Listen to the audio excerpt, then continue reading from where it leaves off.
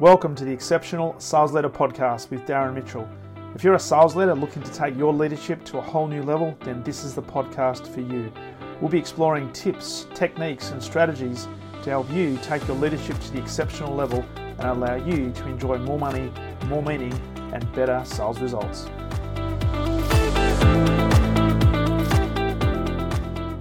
G'day and welcome back to the Exceptional Sales Leader Podcast. Darren Mitchell here, host of the show, and I trust you've had a phenomenal week in sales and looking forward to a restful weekend and getting ready to reload into a brand new week next week. And as we finish the week, I wanted to first of all thank you for plugging in to the podcast. Really appreciate the feedback I'm getting, the notes on LinkedIn, emails, text messages, phone calls.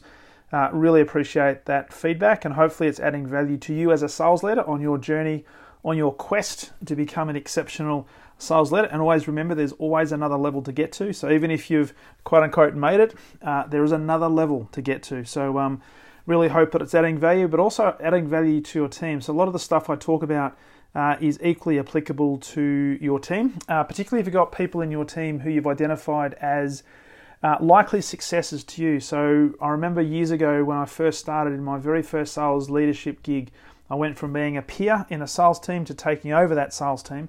And Danny, my very first general manager, said, "Welcome to the bottom rung of the ladder." But the second question he asked was, who is your likely successor? So if you're looking for a replacement of yourself, and this is something that all sales leaders should be doing, and it's not a case of you wanting to leave the organization, but it's one of the key responsibilities that we do have as a leader, and particularly as a sales leader, to identify who is the likely successor that we can groom and get prepared to take over and continue on the good work that hopefully we're doing in the platform that we've created. So in today's podcast, I'm not going to talk about succession plans. Today I want to talk about productivity. And it's a topic that I've had a few conversations this week, and most recently yesterday with a client in relation to, I don't like calling it time management. It's probably proactive priority management, if you like. But I want to take a slightly different slant today and just ask a question to help you think about this for yourself, and maybe contemplate this over the weekend or when you're doing your reflection. Just think about this particular question. That is around your energy cycle. Now, everybody has an energy cycle. We've got 24 hours in the day, and you know as well as I do that there'll be some times during the day where you are more energized than others. Now, a lot of that might be determined, if you like, by what you've got happening, what you did last night, how much sleep you got, and all that sort of stuff. But typically, on average, there'll be certain times throughout the day where we have higher levels of energy than others. And when we think about this, we've got so many demands on us as leaders. There is so much information coming at us every single moment of every single day, whether it be from team members, from customers, from peers, from senior leaders, from the board, from your own family, and even from yourself in terms of the expectations you've set for yourself. There's just so much expectation being placed upon us, and it's easy to get ourselves tied up in knots because there's so much that we need to get done in what amounts to be a really limited amount of time. Now, if we had 25 or 26 hours available to us in the day, guess what? We will still use all of that time up and still wouldn't get everything done that we need to get done. And particularly today in the instant gratification society that we live in, people's expectations have got even higher in terms of they want their phone call returned now. Sometimes people will send an email and then they'll follow up with a phone call to say, "Hey, did you get my email?" So they want instant responses, which can be very, very frustrating, but also can be quite detrimental to our ability to be productive in the things that we need to get done. Now, productivity here is the absolute key. And I'm going to say that if we're not diarising things, in fact, if we're not diarising every activity that we do, then we're doing ourselves and our teams a disservice. Now, that's not to say that we won't be doing some ad hoc things, but we need to be able to diarise in our calendars time that we can allocate for these ad hoc type activities, because what will happen is time will get away from us. There's a law that I use a lot when it comes to meetings and productivity when I'm teaching this to teams and to leaders. There's a law called Parkinson's law, which determines that what we do is we will expand the work we have or the meeting we've got, the content we have, and we'll expand that to fit in a time that's been predetermined. So for example, if we've got an hour's long meeting scheduled and we've got content to cover in that hour, we will continue to come up with content, and sometimes we'll have things like general business on a meeting agenda so that we can expand that to meet the time frame. rather than saying, you know what, I've allocated an hour from a meeting, but if it only takes 15 minutes, guess what? I've now got 45 minutes back into my diary that I can now go and do something else. We don't tend to do that. And so what I'm getting more and more of my clients to do is be really, really particular with how they diarise things. Because I've got some clients who have been working, 12, 14, 16, some up to 18 hours a day based on the expectations that have been placed upon them by their business, by their leaders, by their senior leaders in particular, and it's not sustainable. It is getting to the point where at some point they're going to be overwhelmed and they'll be burnt out. And so in today's society, and this is especially relevant right now in today's society, given that we've got such a hybrid working condition for most of us around, or certainly in Melbourne, probably less so in other parts of Australia, but haven't been affected as much by COVID, but we are doing more and more work from home. So for a lot of people, particularly for leaders, the gap between home and work is a lot narrower now, and people find themselves just keeping the laptop open, still working at 9, 10 o'clock at night, and having started work at 6:30, 7 o'clock in the morning, and it's not sustainable, team. It is simply not sustainable. So we need to get better at auditing our time, but also tuning into where are our energy cycles at and where are we most productive so that we can get more done in the time that we've got allotted, and give ourselves some time to rest, recuperate, recover, which is absolutely critical, as we've talked about a lot on this particular podcast. And so one of the things that I really suggest we do is, as part of reflection, and just to get a sense of where you're at for you in terms of how much time you're spending on certain things, do a bit of an audit. So take the last week or maybe the last 2 weeks, if it's a standard type of time window for you, and just look at all of the activities and all the tasks and all the projects that you did. And just write them down. And if that means looking at your diary, because there might be a lot of stuff in your diary, then do that. Because it's a really important exercise to know where you're actually spending your time. It's interesting when you speak to people and say, so how much time did you spend on outbound phone calls last week, right? So talking to a sales team, how much time do you actually spend on the phone talking to prospective customers and qualifying them and so forth? And they said, at least, out of a 40-hour week, we'd spend at least 20 hours a week doing that, which is about 50%. But when you actually look at it and you analyze it, they would spend nowhere near that. In fact, there's probably only about 15 to 20% of that entire 40-hour week do they spend actively on the phone. So all the other time is caught up doing other things that potentially are not important, but they think it is, but it's not actually driving the needle forward, and therefore it's potentially causing some reductions in productivity and not leading to the results they're looking for. So the first key thing to do is to look at what are the activities we're doing.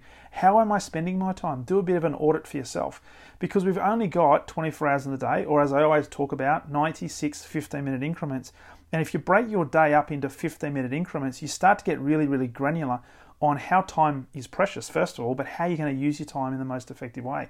And I often ask our clients to consider this question when they've got a bit of a choice to do, or when they find themselves doing something, there's something in the back of their mind that's thinking, I really should be doing this project, or I've got this other big thing I need to be focused on.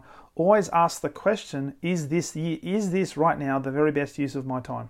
If the answer is yes, by all means keep doing it. If the answer is no, stop and do something different, right? And reprioritize and make sure you're working on the things that will move the dial forward. And so that's the first thing. Think about what does your week look like? What's the last 2 weeks look like? And where have you been spending your time? The second thing, we've talked about this as well, and I'm not going to give you a huge dissertation on the importance versus urgency matrix, but it's a really important tool and a really powerful tool to really take all of those activities you're working on, all those priorities, and really putting it through the filter of, okay, which ones are important and which ones are urgent. Because very quickly you'll be able to work out where your priorities really should be lying, and it gives you some information about any conversations you might need to have with somebody else who may be telling you that this particular project or this particular task is really, really important. And so thinking about that in combination with the concept that we've talked about also around big rocks, and big rocks is really about those most important things you need to get done, that thinking about how you actually filter all that down, and then think about, okay, how much time can I allocate to each of these so that I give myself every opportunity of making progress on the important projects that need to be moved forward, which means that other things potentially get put to the side, and that's perfectly okay. And so once you've done that, we then look at the energy cycle and say, okay, in a 24-hour period, where is my energy levels typically going to be in each hour? So if you break up 24 hours in 1 hour increments and you just set up like a graph, so across the bottom axis or horizontal axis, you have the hours from 12 a.m. to 12 p.m. if you like, or 12 a.m. to 12 a.m., which is 24 hours, or If you just want to do it in the working hours, your typical working hours, just put that across the bottom axis. Up the horizontal axis, you're going to put this is where the energy levels are going to be. So down the bottom of the vertical axis, it'll be 0, 50% halfway, 100% at the top. And so what you'll do is you'll just think about, okay, at each hour throughout the day when you're working, at what level do you think your energy is going to be? And just plot it out on a graph. Now, be really, really granular about this and be really honest about this. This is a really important exercise because it's personal to you. Now, as a leader, it's really important that you know when you're going to be at your best, to therefore look at all of those priorities that you've made important and all those big rocks, to then map, okay, where am I going to be focused my attention on these big rocks? Where is it going to be? Well, it's going to be based on where my energy is the highest, and therefore I'm going to be the most productive. There's no use doing high strategy work late afternoon if your energy is really, really low, because you're not going to be in the best frame of mind, and I guarantee you're not going to have really good ideas and really great strategies come to the forefront of your mind, and you'll just be blowing time. You'll just be wasting time, which is not what we want to do.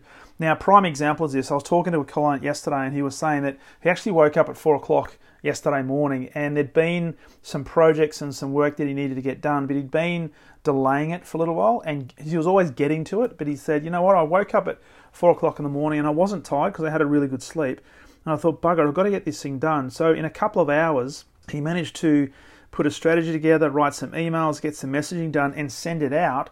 And he said the sense of accomplishment that he felt was just phenomenal because he was really, really fresh. And the great thing that he found that after doing that, he now had a huge amount of energy ready to start the day and come in and make a difference for his team. So he was really, really clear on when he was going to be higher in terms of his energy levels. And for him, it happened to be in the morning. Now, I remember years ago, I used to work for Telstra, as many of you who listen to the podcast know. And at the time, David Thodey was the CEO of the organisation. And David was notorious for working at all hours because he didn't sleep very much. He probably slept 2 or 3 hours a night. And he would be well known for sending emails at 3 or 4 o'clock in the morning. But he was very, very particular to make sure that other people within his team didn't necessarily, or his expectation was, I don't want you to be reading those emails at that time of the morning, and I certainly don't want you to be responding to them at that time of the morning. But that was the time that he was feeling the most energized, and it meant that he didn't have interruptions and he could get stuff done. That was his productivity time. So he was really, really clear on where his energy levels were. So it's a really important thing for us to do. Another classic example I saw last week was on LinkedIn, actually, a guy called Tom Panos, who, if you don't know Tom, he's a real estate speaker, author, and I think he's an auctioneer as well. He was talking to Mark Bouris, and they were talking about productivity and how, particularly in the real estate game, how do they get the edge? How do they increase their productivity? How do they get better results? And he said he's more energized in the morning. So what he has is he has a habit or a mantra and an expectation he places upon himself that he does 10 calls before 10 a.m. So 10 calls before 10 a.m. because he knows that that's when he's the most energized, that's when he's the most productive. So when he does 10 calls before 10 a.m., it's out of the way, it's done. He sets himself up for the day, and that starts to build momentum for his business. So one of the things to think about then is, where is your energy levels at? And do this exercise, and I really, really encourage you to do this, because you'll know intuitively when you're the most energized, but to put it on paper gives you a completely different view, because then you can start planning all of your activities around when you are going to be the most productive and therefore the most energized. It also gives you fantastic evidence to then have conversations with other people about, okay, if they're expecting you to do work on certain projects, then have a conversation with them on how you're going to set up that time, and you'll set the right expectations. Because what will happen, team, is when you understand your energy levels, when you then focus on the things that are really important versus the things that are urgent, and you identify what the big rocks are that you should be focused on first, and then do it at the time that your energy levels are the highest, your productivity will absolutely go through the roof. But also think about this, the byproduct of that will be you'll get more done, you'll have a sense of accomplishment, your levels of fulfillment will go up, and guess what happens to your level of confidence? That goes up as well. So as we talked about on a podcast earlier this week, we talked about the competence and confidence loop. And so the more you do this, the higher level of confidence, because you're seeing progress being made. And the more you do it, the more easier it becomes, the more unconscious it becomes, and the higher of the level of competence that you actually generate. So just think about that. That's your homework for today. Have a look at where your energy levels are, plot it out on a graph, and it'll be personal for you. So don't expect yours to match anybody else's, and don't expect your team to be as productive in the times that you are, because they also will have different energy levels. So it makes it a great topic for a conversation with them to understand where they're coming from. It also help to understand and set the expectations for them that you have of them, but also the expectations that they have of you as well in terms of that. So trust that message resonates. And of course, key reminder, if you haven't subscribed to the podcast, love you to press subscribe. That will let me let you know when new episodes are up and running. And if you can do me a massive favor and rate the show as well on the platform that you're listening to this podcast episode on, that'll be greatly appreciated, because that will allow me to let other people just like you find the podcast, and continue to spread the message. And a final reminder as well is, if you are committed and you believe there is another level of your leadership you can get to, and you'd like some help with that, I'd love to work with you one-on-one. Simply go to my calendar, leadwithdarren.com, pick a time, we'll have a conversation about what that looks like, and we'll get you motoring towards being that exceptional sales leader as quickly as we possibly can. So with that, hope you have enjoyed a really, really great week. Have a phenomenal weekend, and I look forward to talking to you on the very next episode on Monday of the Exceptional Sales Leader Podcast. All the best.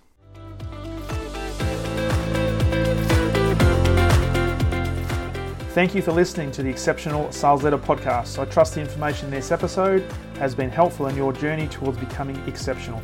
And remember, please take the time to rate the show, subscribe to the show so other people can find it. But also, if I can help you, jump on my calendar, go to leadwithdarren.com, and let's have a conversation about how I can help you along your journey to being exceptional.